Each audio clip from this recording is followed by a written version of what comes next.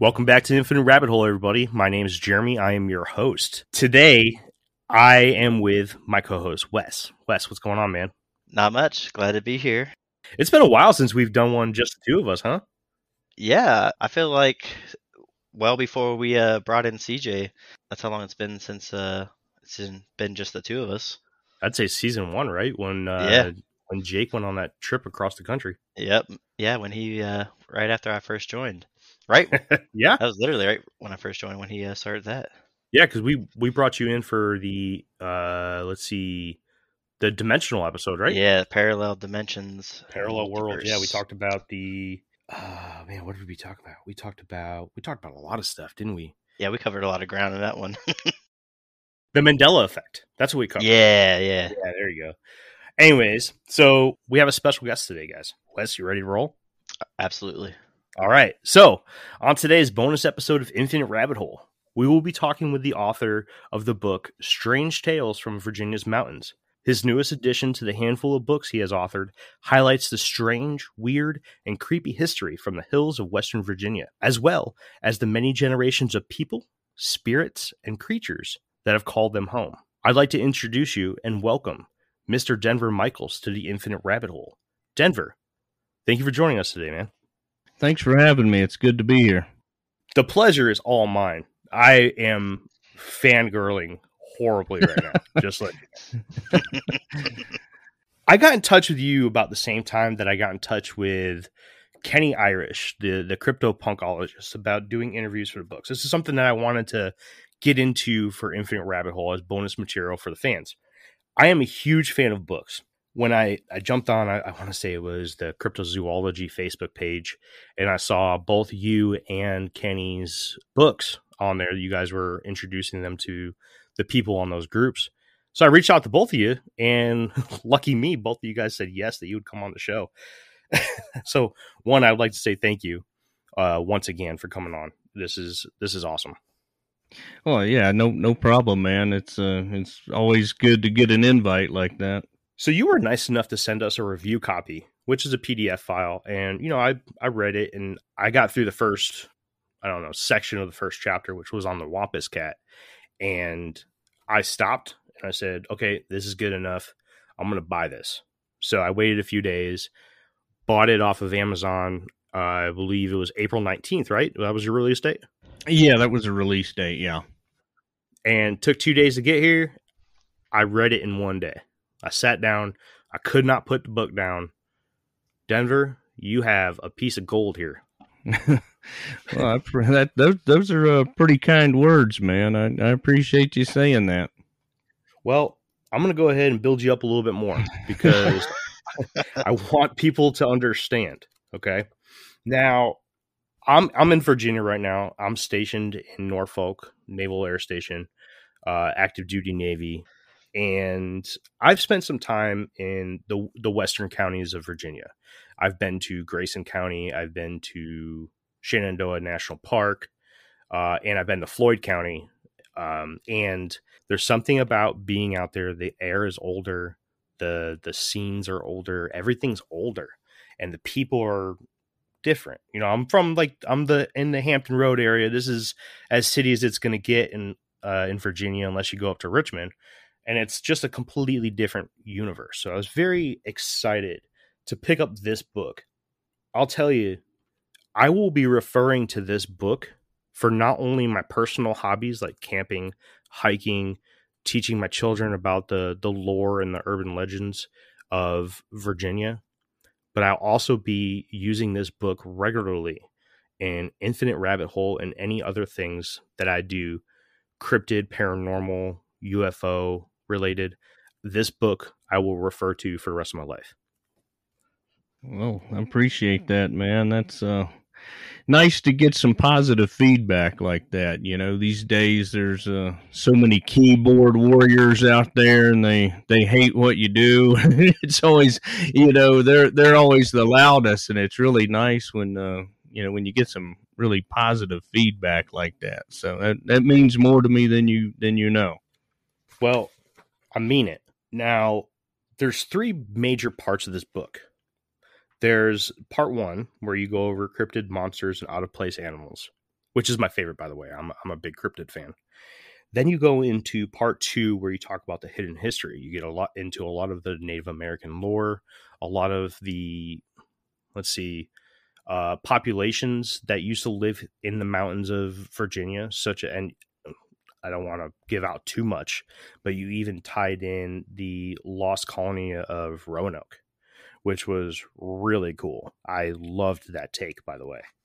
And then part 3, you got into some eerie tales where you touched on a lot of different things, such as ghost towns, UFOs, aliens, and even the underworld, which was very, very impressive. So I haven't even gotten to the most impressive part of this book yet. It's hard to even put in words.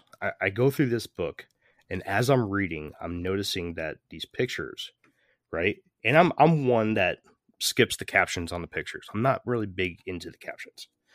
So I read through the book, and I go, I'm looking through the book again, and I'm seeing all the pictures that you included, which was very well placed throughout the book. Whoever did your editing is really, really good, and the placement of the pictures. I looked at the captions at the bottom of them. Most of these pictures are yours. You took these. Yeah, I think I can't remember if there's 70 or 68. There's right about 70 photographs, and I did put some older photographs, or old pictures from earlier time periods, because I thought that those are kind of cool. But yeah, the vast majority of the pictures in the book are my pictures. I did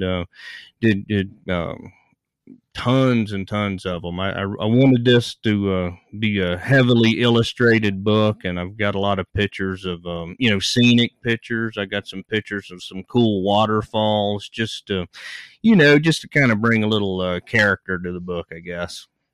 And I recognize some of the pictures too as places in the Shenandoah National Forest.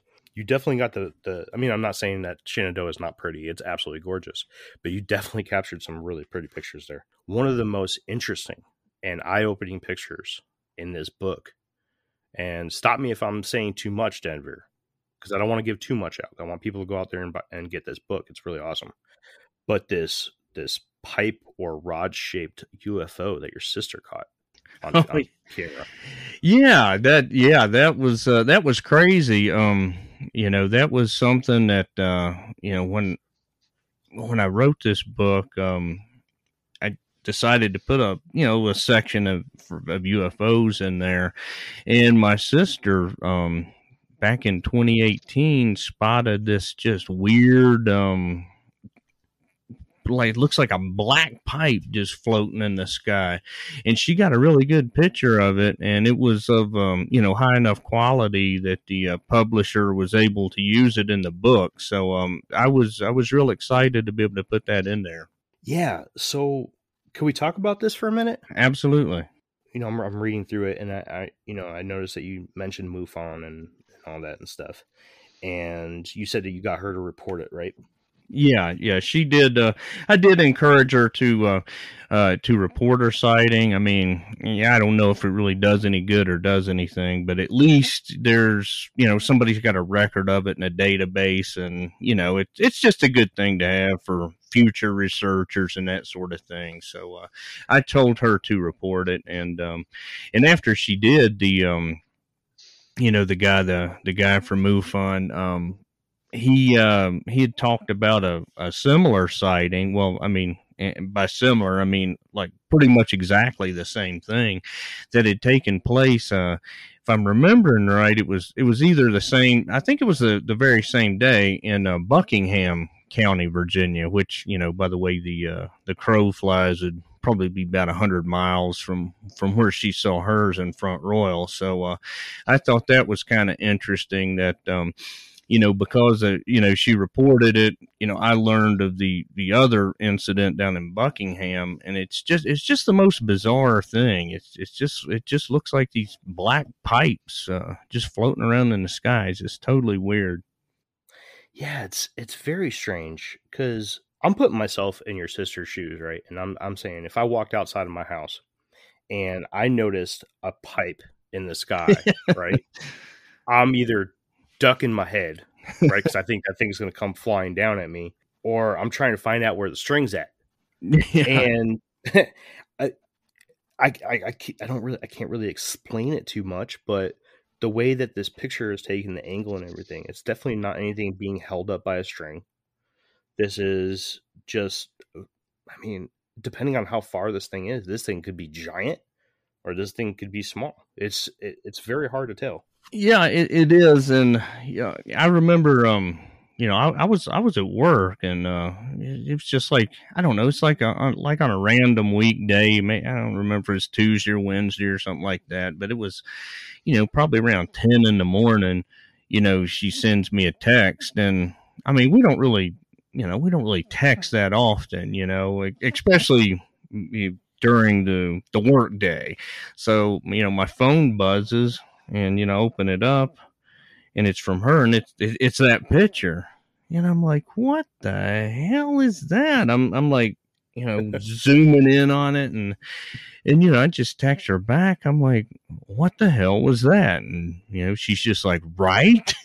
And to give a little a background on her, she's got absolutely zero interest in UFOs or anything like that. She couldn't care less. And she's actually a former police officer, and so she's, the way I always looked at it, they're trained to be able to, tell you what they saw, and even like under duress, even if it's something weird or whatever. So Right.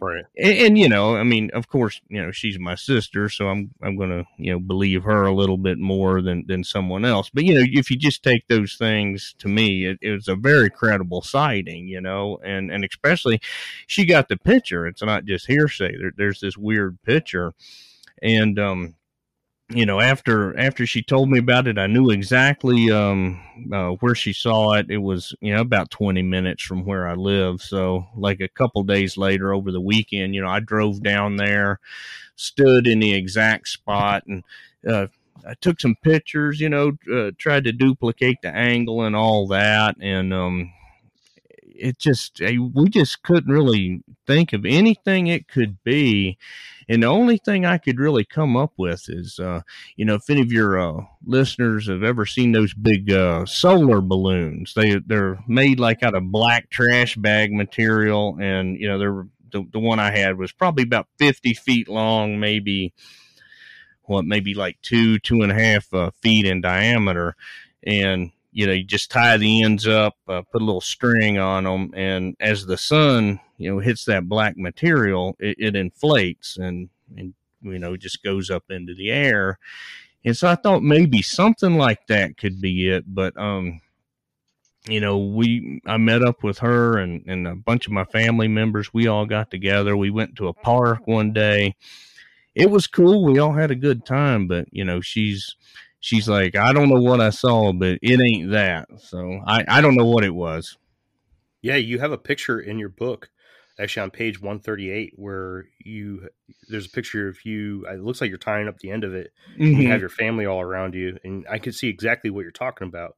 Yeah. So if anybody picks up this book and they want to see what Denver's talking about, page 138 is where you can see this. What did you call it? A solar balloon? You said? Yeah, they're called solar balloons. You can go on Amazon, just type in solar balloon, and they're actually pretty cheap. But it's just like this, it's like trash bag material almost, and they're about 50 feet long. I mean they're huge, and they're really cool. Your kids will have a great time with it. But that wasn't the UFO. Right on. Well, I think we spent some time on the UFO. That's such a really cool story, and it's personal. That's why I really liked it. That's why I wanted to lead off with that one. But I really want to get into how you don't have to be a fan of the unknown in order to be a fan of this book. There's a history part of it too, and anybody that's just a fan of Virginian history or history in general will really appreciate the section you do on Shenandoah National Park. Now, I don't want to give up too much because I want people to go out there and read the story in your words. But I have a question. So, with the strange way that the government forced many people out of the newly established national park, which is Shenandoah, at the time of its establishment, do you think that there was something more sinister, or dare I say supernatural, behind the government's act? I don't really think so because, what happened there, and for folks that don't know, most people don't really realize that not just Shenandoah, but a lot of these national parks, there used to be people that actually lived there. And, some of them have left some of the old homesteads and churches and things like that standing. But a lot of these national parks, you would never know that, that people live there. And, the government, they were pretty rough about it. A lot of people weren't even compensated for their land, at least in the case of Shenandoah. But I don't really subscribe anything sinister to it other than just government overreach, or, if you don't want to call it that, if you believe that the ends justified the means, using eminent domain to create these national parks, then I think it's more just the product of impatience, right? Because the Commonwealth of Virginia, it was their job to get the land, and before, and then they turned it over to the federal government for the formation of the park. And I think that they were just afraid that, if we try to, be fair about this, you're going to get that one guy, we're going to have all the property that we need for the park, but we're going to have this one guy right here in the middle, and he's going to demand some price for his land. It's so ridiculous that there's no way we can ever pay it. And then, maybe one of his neighbors, several miles down hears about it and does the same thing. And and if that happened, this would have been in court for decades. So I think it was more just impatience. And I don't think that the government necessarily compensated the land because of, of any of the paranormal type things that they thought might be going on, or this or that. I think it was, just basic government overreach. It's the way I look at it. Well, you had said that politicians in Washington, D.C. wanted a national, or they were trying to get a national park built closer to them for recreational purposes, correct? Yeah, that was like the big back in the day, and this, I think the bill to establish the formation was in the late 20s, and throughout the early 30s, they went about acquiring the land. But they had private interest groups that that wanted a park, and that was like a big selling point. Was kind of like a national park 75 miles from the nation's capital, and that was a big draw. So the episode that we released right before this one comes out, so on May 7th, I think 3 days before this episode comes out, we're actually doing our third part on the missing 411 phenomena, which you do talk about a little bit in your book. Now, this is one of our big topics. This is what people like to listen to on our podcast, is these missing 411 stuff. So I got to ask you a question. With the popularity of the missing 411 phenomenon, do you think that there is something behind all the disappearances in the national parks? Wow, that's a good question. And some of those missing 411 cases are just so bizarre and crazy. You just don't really know what to make of it. I don't really have a good answer for that because there's a big part of it is these places are, they're, even though, like I said, you're in the Shenandoah, you're only 75 miles from DC, and just a vast urban sprawl. And there's even, towns just below the mountain. You're still in just really dense wilderness area. You can't get any cell service, and a lot of people these days they use their cell phones for for their maps instead of having paper maps, and they lose their service and that sort of thing, and get lost, and so there's just a lot of inherent dangers of becoming lost. You've always got your inherent dangers just with the wilderness, so that plays a big part of it. But at the same time, there's just so much other weirdness. I mean, you get all these, especially like in Shenandoah and along the Blue Ridge Parkway. I mean, there's just they're like tops in the top 10 of the nation for like murders and suicides. It's just kind of like wonder, what's in the air that's going on in these places. I mean, yeah, and I put that in the book, and like how many just these bizarre murders, these suicides, and you have some weird disappearances and things like that, and it's just not the kind of thing that you would expect in these these beautiful, peaceful places like that. So yeah, I mean, it's just a long-winded way for me to say I don't know, I guess. Yeah, I don't know. It is a tough subject, not only from the sensitive nature of the idea of someone going missing and never being found, and some of even some of the people that do get found, just the strangeness that surrounds it. And it's not just in Shenandoah; it's all over the country. Some really, really strange stuff. Yeah, and that's one of the things that's always bothered me. It's not the people that go missing and they're not found. It's a lot of times the people that are found, that live through that's the stuff that really bothers me. It's like they have these it's almost like missing time episodes almost. It's just really really weird, and I don't really like to get into it a whole lot, like in my personal research, because I'm an avid hiker. I mean, I'm almost always in these kind of places out there alone. I mean, I let people or at least my wife know where I'm at, but there's been times like I've like changed my mind and not had cell phone service to tell her. And, I'm out there alone, usually unarmed. I don't carry a gun typically if I'm out hiking or something. So it kind of gives me pause, about what are you doing, dude? Are you crazy? I don't know where to go next, Denver. There's so much that I want to talk about. All right, let's talk about devil monkeys. Okay, because let's get into cryptids. That's what I love. I love cryptids. So let's talk about that. Felt like you caught him off guard with that. He was like, "Oh, okay." So, devil monkeys. I have brought this up to a couple people before. Devil monkeys. You ever heard of devil monkeys? No, I've never heard of devil monkeys. And I'm a cryptid fan. I have my whole. I've had a Bigfoot sighting when I was younger and everything, so that's what people know me for is Bigfoot, right? And they're like, yeah, I mean, is it a type of Bigfoot? I'm like, no, it's not. But I had a question for you about devil monkeys, and I didn't see you make the comparison in the book, so I was just curious. Have you ever read Loren Coleman's book, Mysterious America? Yeah, a long time ago I read it.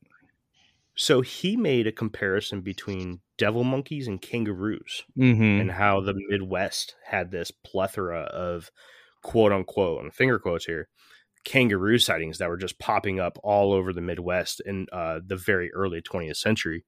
And sooner or later, somebody had spotted a kangaroo, and had a really, really good look at it while it was destroying one of their chicken coops or something, and noticed that it was actually a monkey.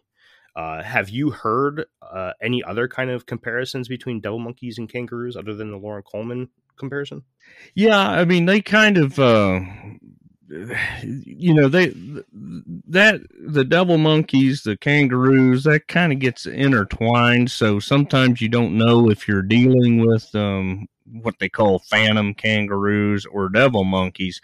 But, as at least recently, and even like in the 60s, I kind of separate the two myself, because I think there's just enough good actual kangaroo sightings. I mean, enough that in one of my books I even put forth the idea that maybe there's like a small population of kangaroos, as crazy as that sounds, You're not the because first to say it. yeah, You're not. it sounds crazy, and I kind of have always separated the devil monkeys. I kind of, that to me is its own thing, and where I think that kangaroos might come into play is I think a lot of your dogman sightings, as stupid as this sounds, I think a lot of your dogman sightings could be an actual kangaroo, and I'll tell you why. Just go on YouTube, in the little search bar, type in "kangaroos are scary," and you'll see all these videos of these, kangaroos in Australia, like, banging on screen doors. You see them at night, and they've got these, when the light hits their eyes, they got the red eyes, they got these real long claws, and when they're standing up like that, they're some of them have the real muscular looking chest,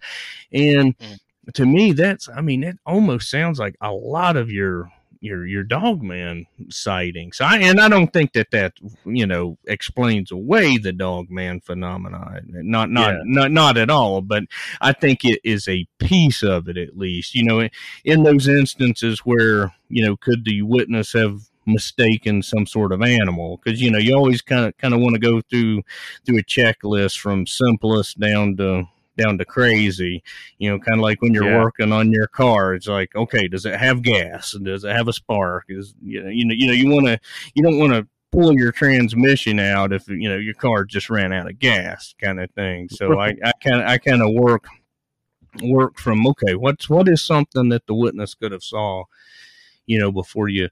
And of course, a kangaroo is, it might sound crazy, but I'm telling you, when you think of all the I've got just stacks of like old newspaper clippings and things like that of just escaped kangaroos where there's no like follow up where they were caught, recovered or anything like that. And then you wonder, people that have them in, private collections, that maybe they escaped, they didn't have the paperwork and never notified anybody, and so that's kind of where I am with kangaroos. I would agree with you on that. That I bet a lot of those sightings are definitely mistaken identity. Because a lot of us, I think almost every single person growing up has heard of a kangaroo and seen pictures of them at some point, but not every person has seen one like in the flesh. Yeah. When you see one in the flesh, that's usually a completely different experience.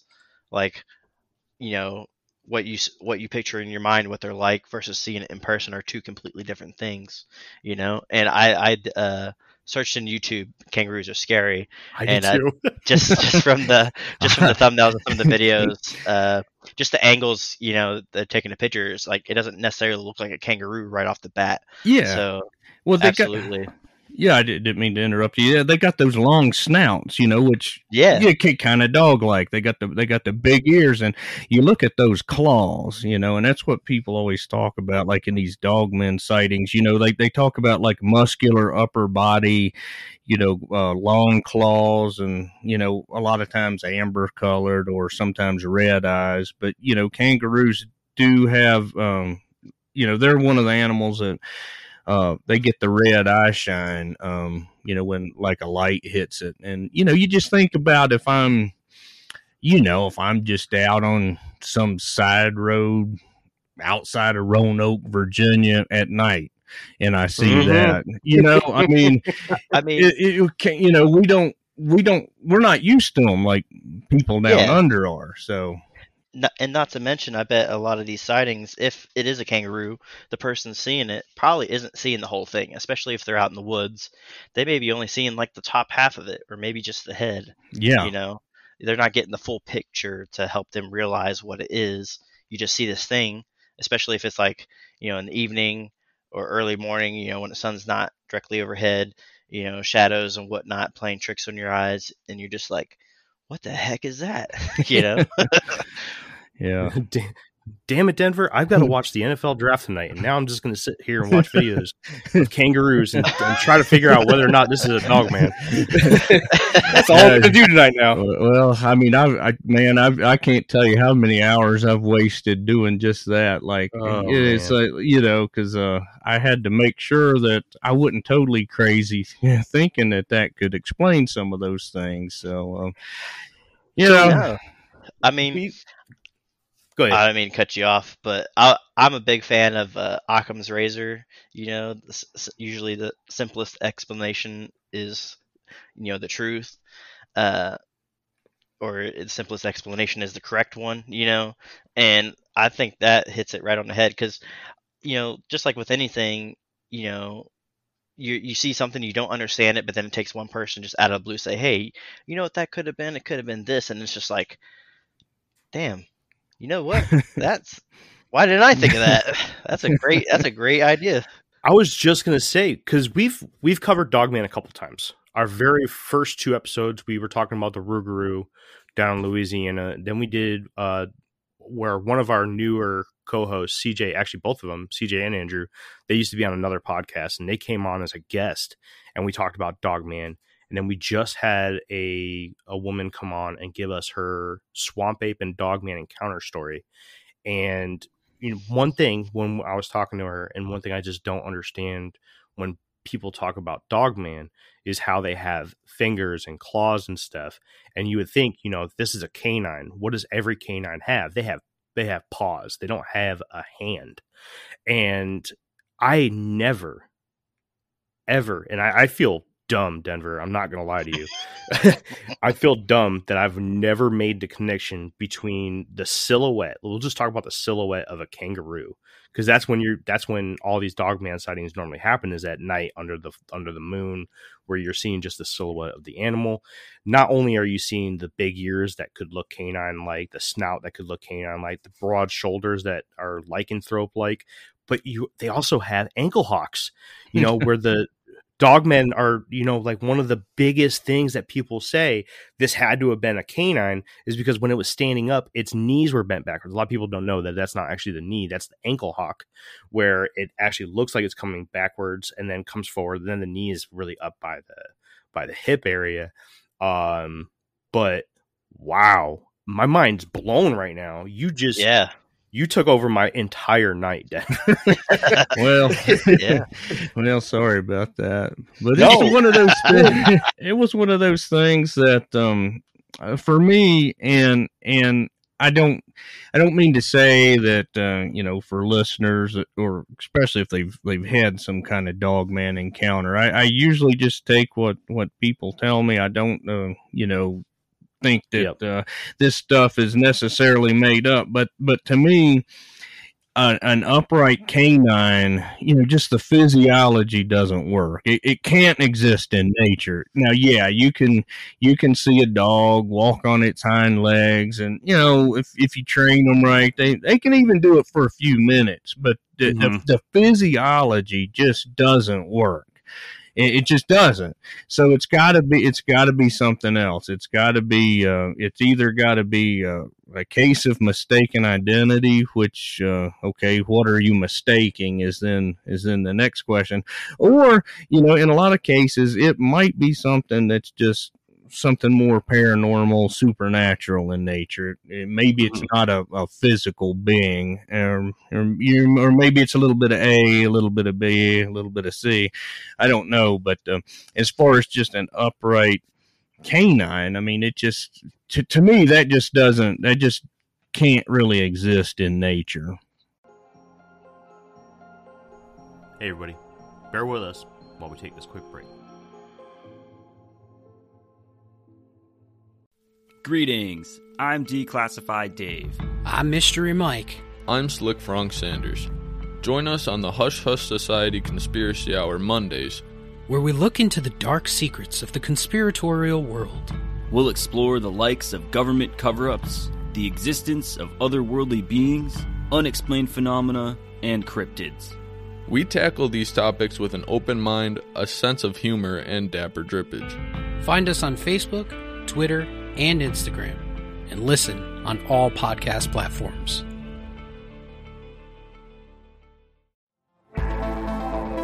What's up, everybody? This is Jeff from the Shadowband Podcast, where we challenge conventional thoughts and overruling dogmas, from ancient discoveries tucked away by the Smithsonian to modern genetic manipulation carried out and funded by the world's elite ruling class. Nothing is too taboo as we search for lost, hidden, and suppressed truths about the nature of our reality. Find the Shadowband Podcast on all platforms or visit shadowbandpodcast.com to join in on the fun. Now, back to the Infinite Rabbit Hole Podcast.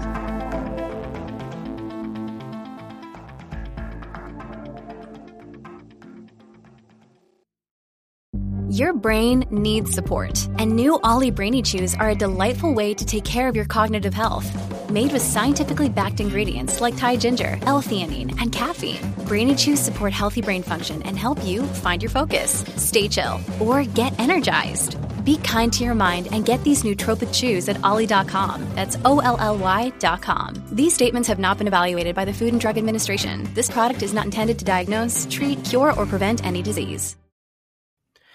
That has always been the issue with Dogman. Now, I love cryptids. I love them. I don't believe in all of them. I believe in Bigfoot. That's because I've seen one. But other than that, there's not a lot of cryptids that I actually believe exist. But I love hearing the stories. I love reading the books. I love doing research. I mean, I have probably 50 books full of cryptid material, and I can't get enough of it. And I want to research it myself, and I want to get out there and find something and prove that one of these things exists. But at heart, I'm a skeptic because exactly like what you said, the biology says that it can't happen. The hips aren't built that way.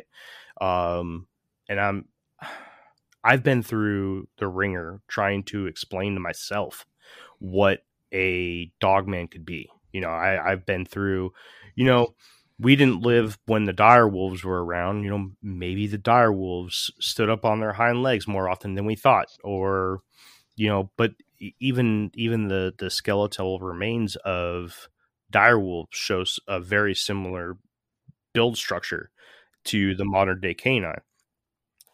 So that doesn't really explain that. And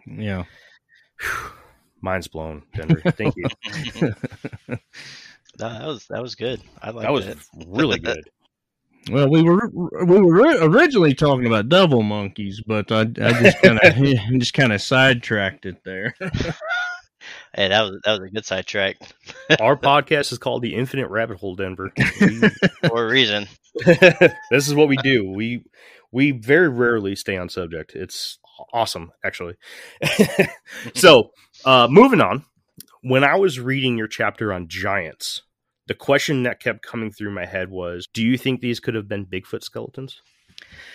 I'm asked that a lot, and that comes up a lot, in the discussion of giants. And I am pretty adamant that I do not believe that this is Bigfoot and giants, were the same. I mean, I suppose that, maybe somewhere along the line, some of the discoveries of supposed giant bones could have, been a Bigfoot here and there. But the way that these bones are usually discovered, at least according to the old reports, is, they're a lot of times they have, like copper breastplates, copper crowns. It's like these giants, whoever they were like a big deal.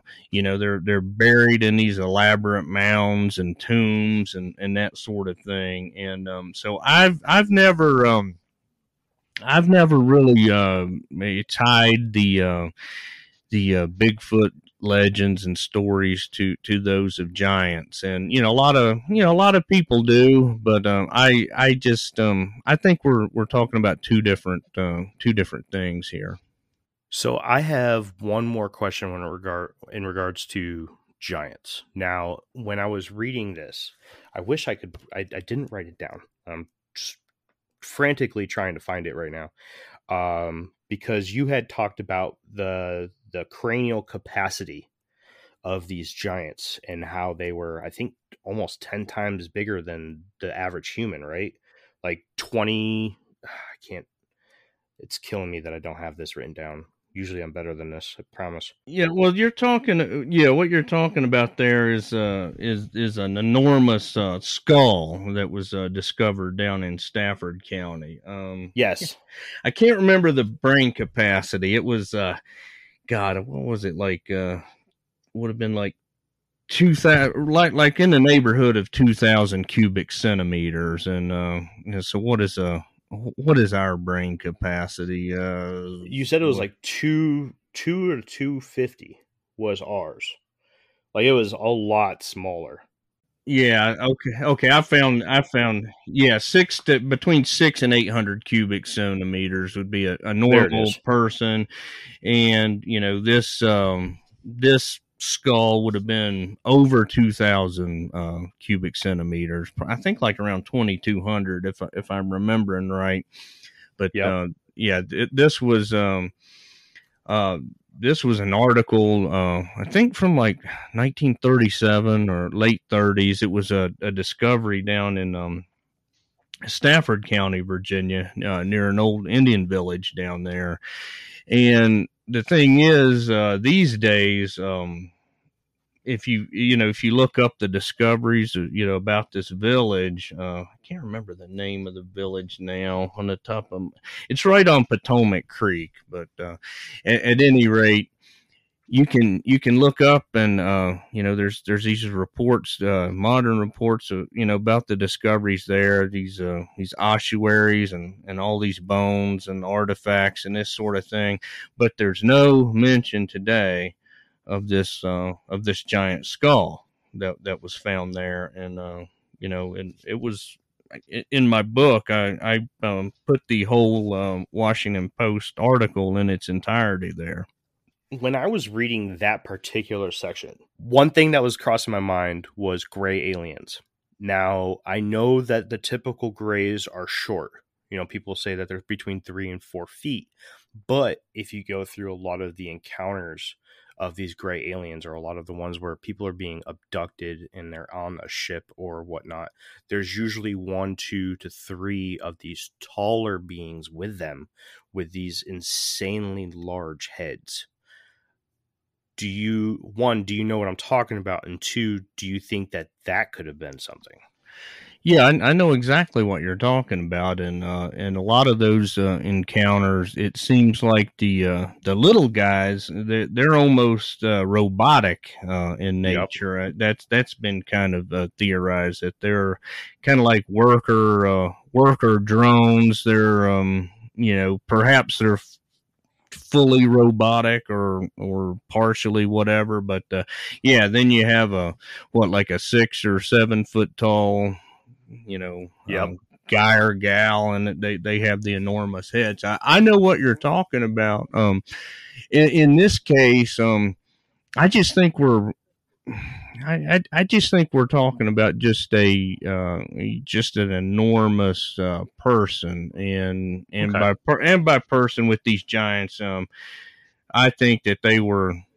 I don't know if they're fully human, or if I'd speculated that they originated, as the offspring of alien visitors, with human women, the way that the Bible says that, the sons of God mated with the daughters of men, in Genesis chapter 6, that perhaps that if you take out the sons of God or fallen angels, substitute that with alien. But then I don't think it would have necessarily been, looked like a gray alien. They probably would have just looked like us, bigger, taller, had better genes, lived longer, because in a lot of your giant tales, these guys live to pretty long lifespans, Right. So I think that you're probably just talking more of an advanced human, I guess. Very well. I like it. So I got mad reading this book, not at you, but at Shenandoah National Park Rangers. There was a story of a woman named Diana. I'm not going to try to pronounce her last name because I'll just screw it up. And out of respect, I don't want to do that to her. I got a challenge for anybody listening to this episode. If you go out and buy this book, after you go out and buy this book, I want you to tell me what UFO stands for when they're talking about mountain lions in this book. I don't know. Let's just say light up my social media, light up my Twitter and Instagram and Facebook with what UFO stands for in accordance with the Shenandoah National Park Rangers at the time. Let's start a conversation about those jerks. How about that? We'll keep that nice. But moving on. Denver, I got so mad. Yeah. Anyways, so we'll leave it at that. We'll leave them on a cliff. That way they can go out there and see what we're talking about, because it drove me nuts. Yeah. Anyways, so let's talk about melanistic cats, because I did some research, right? And it looks like almost every cat known to humans, right? I'd say probably a good 80% of them. Talking about lions, tigers, anything, seems like anything but mountain lions has a melanistic version. Melanistic meaning the opposite of albino, where albinism is the lack of pigment and melanistic is the abundance of pigment. And a lot of the, when you're talking about felines, they come out black. And jaguars, panthers, you'll see a lot of all black. And specifically in jaguars, you can still tell that they have spots, right? And you can tell that it's a jaguar by the facial structure, by the spots that you can see under, and the patterns in the black fur.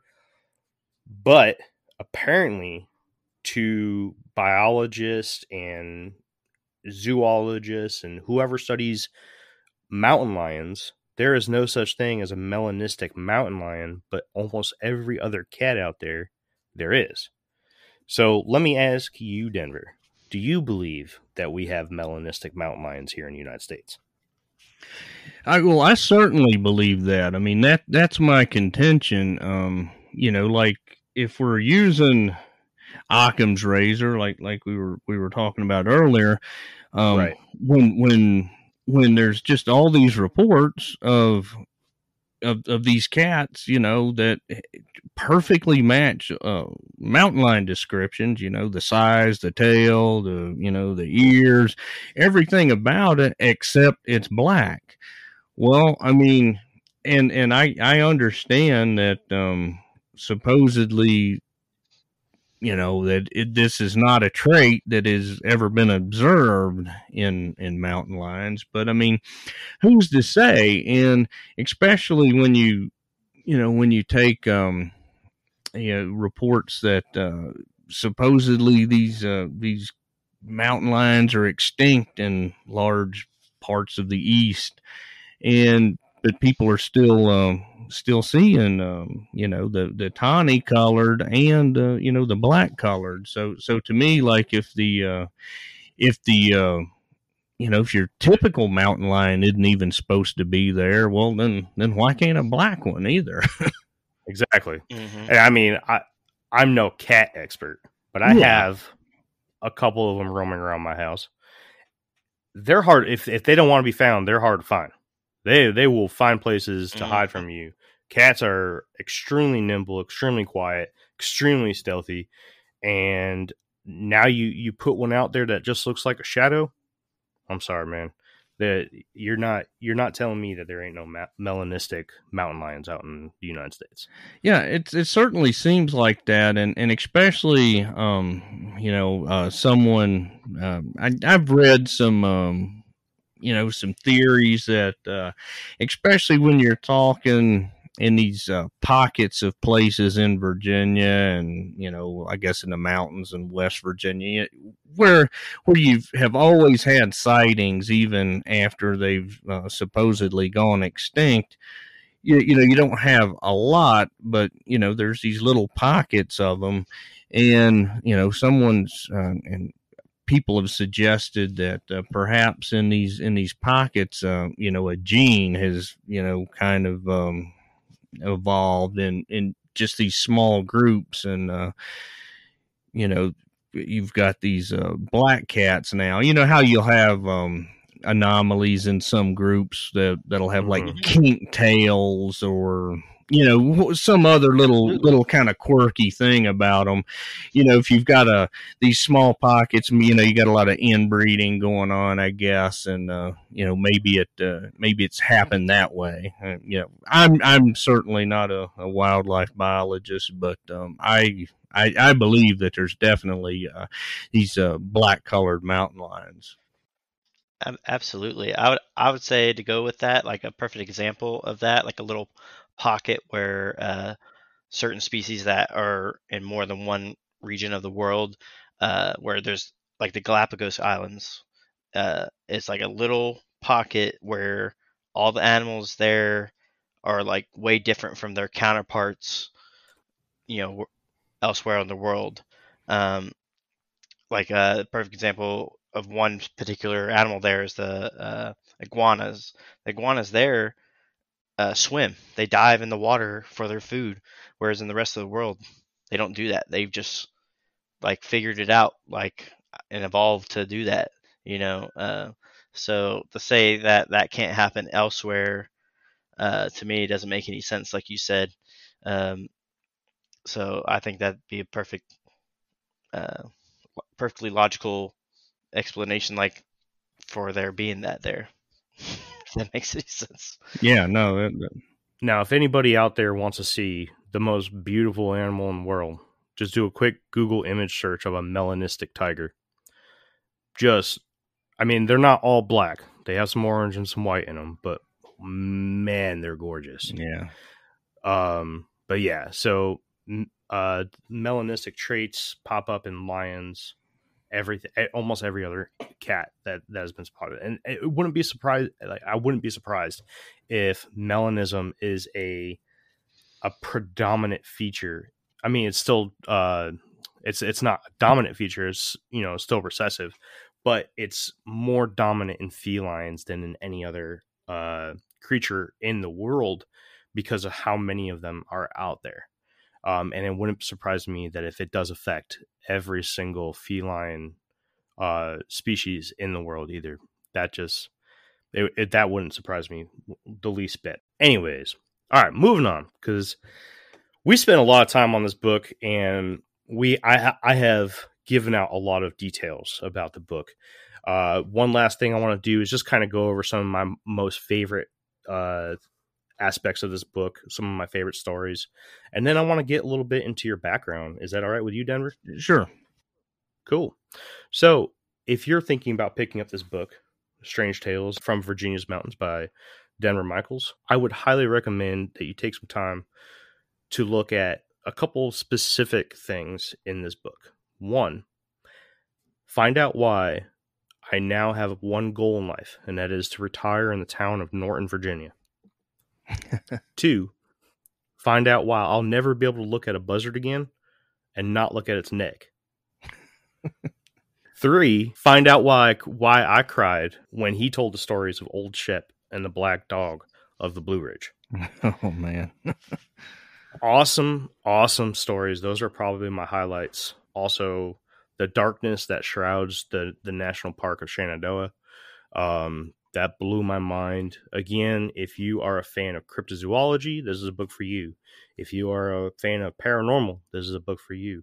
If you are a fan of the strange at all, this is a book for you. If you are a fan of history, if you are a citizen of the Commonwealth of Virginia, the Old Dominion, this is a book for you. You should know this stuff. This is awesome stuff.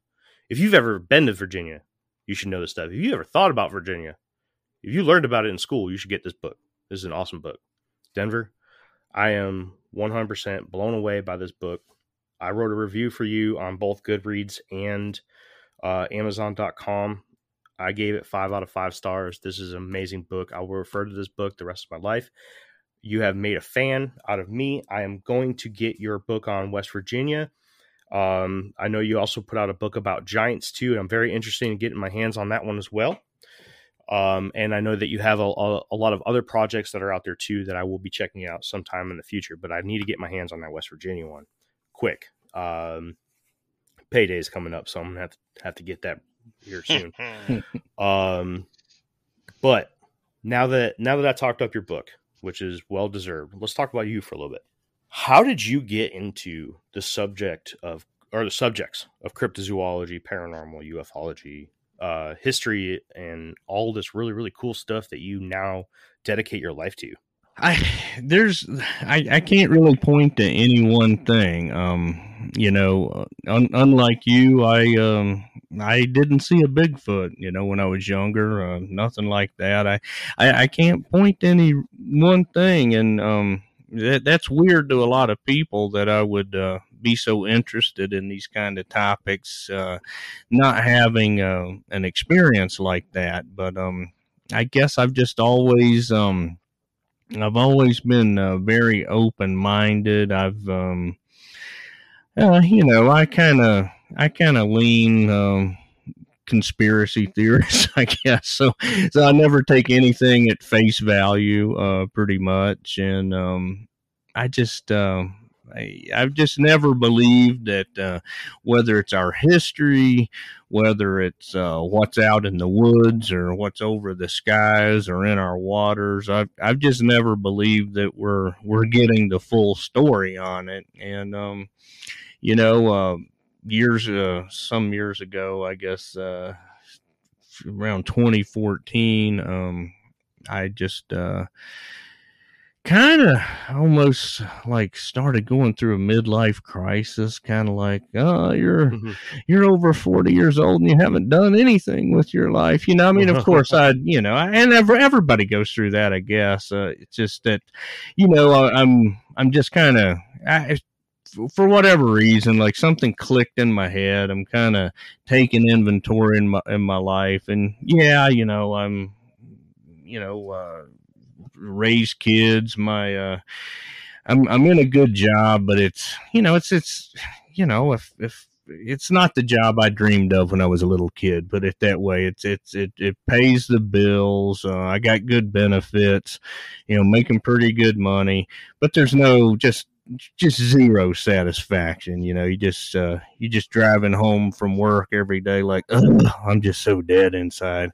And so, what I really had always wanted to do was write. And so I'm just like, screw it. I'm just going to start writing and just see where it goes, and the thing that I always wanted to write about was like weird topics, weird subject matter. And that's just kind of where it went. And of course, leading up to that, I mean, my whole life, my whole adult life, I had always researched cryptids. I've always spent a lot of time in the woods. I was always reading up on, this alternate history, that sort of thing. And, I guess I just, finally decided to put it all together. That's awesome. I'm happy to hear that that's happened to somebody else too. Sorry to say. Absolutely.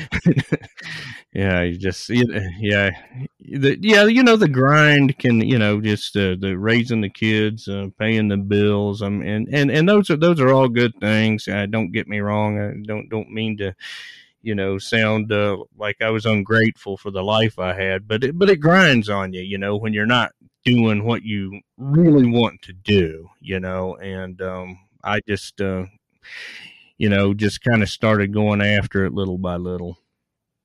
Well, good for you. That's kind of what this podcast is for me. It definitely was brought upon by COVID, for sure. It happened a lot quicker because of COVID, but I myself am very interested in the unknown and those strange topics and stuff too.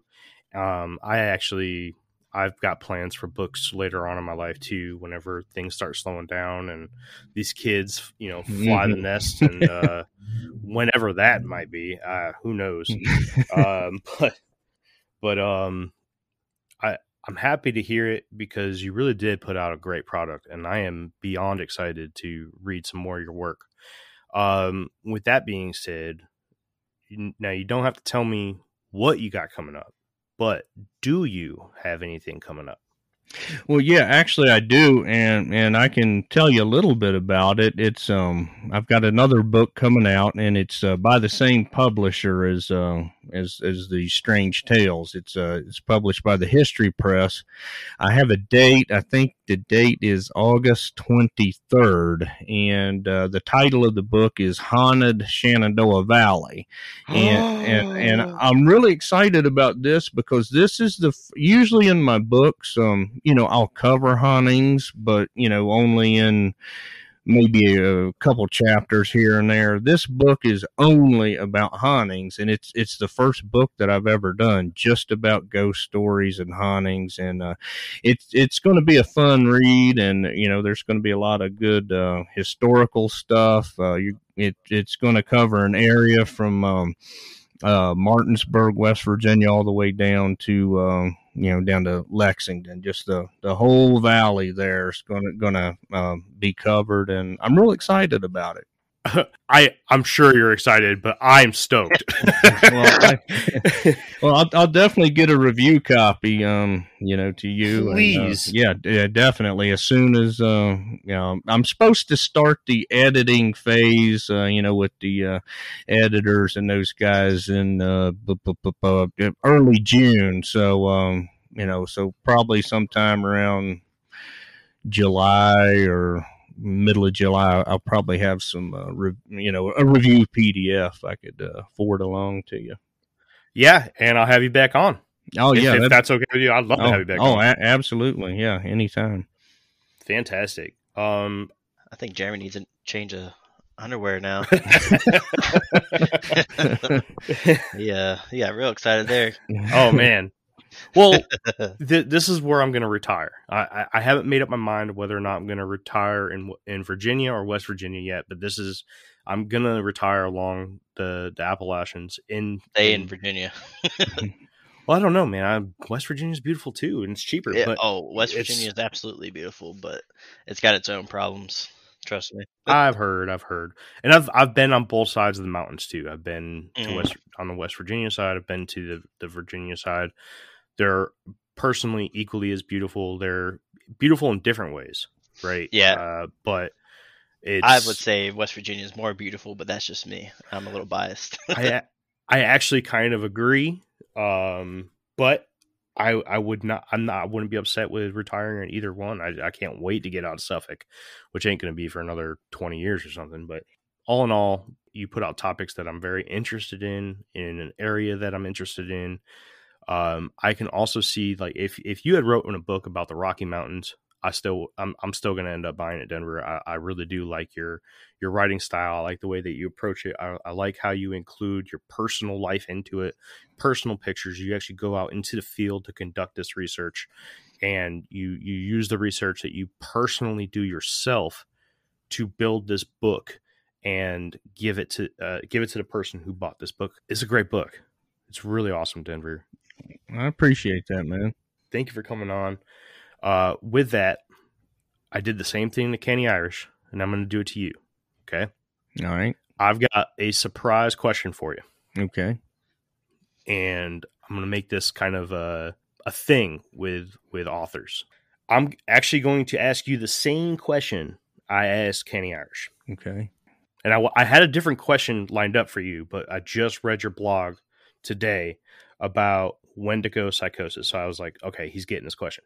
Now, Wendigos were originally cannibalistic members of society that were cast aside, that would eat, that would eat when they ate, instead of feeding their hunger, it would feed their body, and their body would grow, but their bellies would stay empty.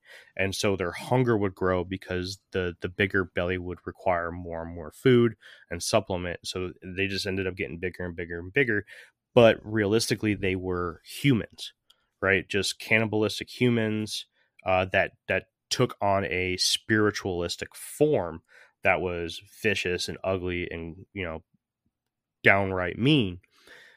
Now you see this new Wendigo image that's popped up, right? Which is an agulet, like a deer that it's a skin's melted off of it. Half of its face is a skull. Half of it's still got the pelt on it.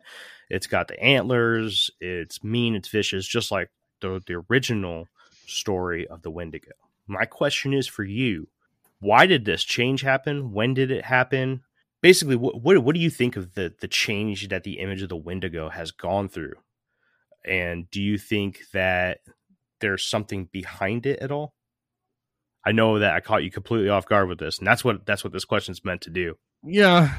If I'm understanding what you're asking, like I see a lot on Facebook. I'm a moderator on the National Cryptid Society group, and you see people ask a lot about or talk about the Wendigo as a cryptid, and you see a lot of this imagery, like you said, got the deer antlers, real creepy looking thing, and I think a lot of that imagery is I think a lot of it's social media driven, in that now, as opposed to, I mean, even now, you've got so many more of these groups.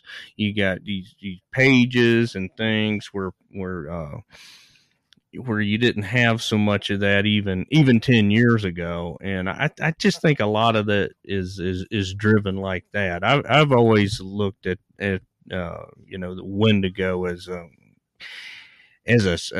more in a spiritual type sense, almost something akin to like demonic possession, almost, where it happens to these people, and they have the craving for human flesh and that sort of thing. So I don't know if I'm really answering your question that good, but I just think a lot of the imagery now, is kind of almost like kind of the way that Dogmen and has gained in popularity. I mean 20 years ago you didn't really hear about Dogmen. You just didn't. I mean, it was not that there weren't tales out there. Don't get me wrong, but it's just shocking how common it is now. And like I said, you even have people calling the Wendigo a cryptid, and there's even I've even read like so-called sightings of this like this antlered thing like that. So I think a lot of it is just social media awareness. The more people become aware of these different things, kind of the more it grows and evolves. I like it. If that makes any sense. No, absolutely. Yeah, totally.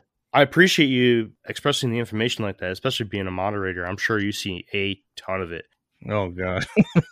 The reason why is because you get some people that go on these Facebook pages and they're like, I seen something with antlers walking like a man, and you have a handful of different cryptids that it could be. None of them, if you go by the original details surrounding the Wendigo, none of them are a Wendigo. Yes. You have Deer Man, you have shit. I mean, we had a guy on who thought he saw Baphomet in the woods of North Carolina. Damn. And then you got, like you talked about, Sheep Squatch a little bit. I mean, that's a little different, but I believe that the change that has happened to the Wendigo is a beautification thing. It's you get people that are so excited about cryptozoology or the fascination of urban legends. And the thing about a human being as a Wendigo is it's not interesting. Mm-hmm. It's just a cannibal. Yeah. So it's got to be interesting, and I hope that if anybody's listening to this recording today, do a little bit of research into the Wendigo. It is a fascinating legend. It is really, really interesting without the antlers. Mm-hmm. I highly recommend it. At one day we're going to cover the Wendigo on Infinite Rabbit Hole. I don't know when, but when we do, we'll make sure that we put all that information out there for you so that you guys can know the true Wendigo story, and we will cover the antler one too, unfortunately. But anyways, Denver, it has been a blessing to have you on here today. I hope that we can cover your next book about the Shenandoah Valley hauntings. And I just want to extend one more thank you for coming on, because this was beyond awesome. Thank you. Well, thank you, and I want to thank all your listeners for tuning in. It's been a pleasure to be on. Well, Wes, you got anything? No, this was pretty good. I had a good time hanging out, chatting about all this stuff. There's a lot of good stuff in that book. So definitely recommend everyone check it out.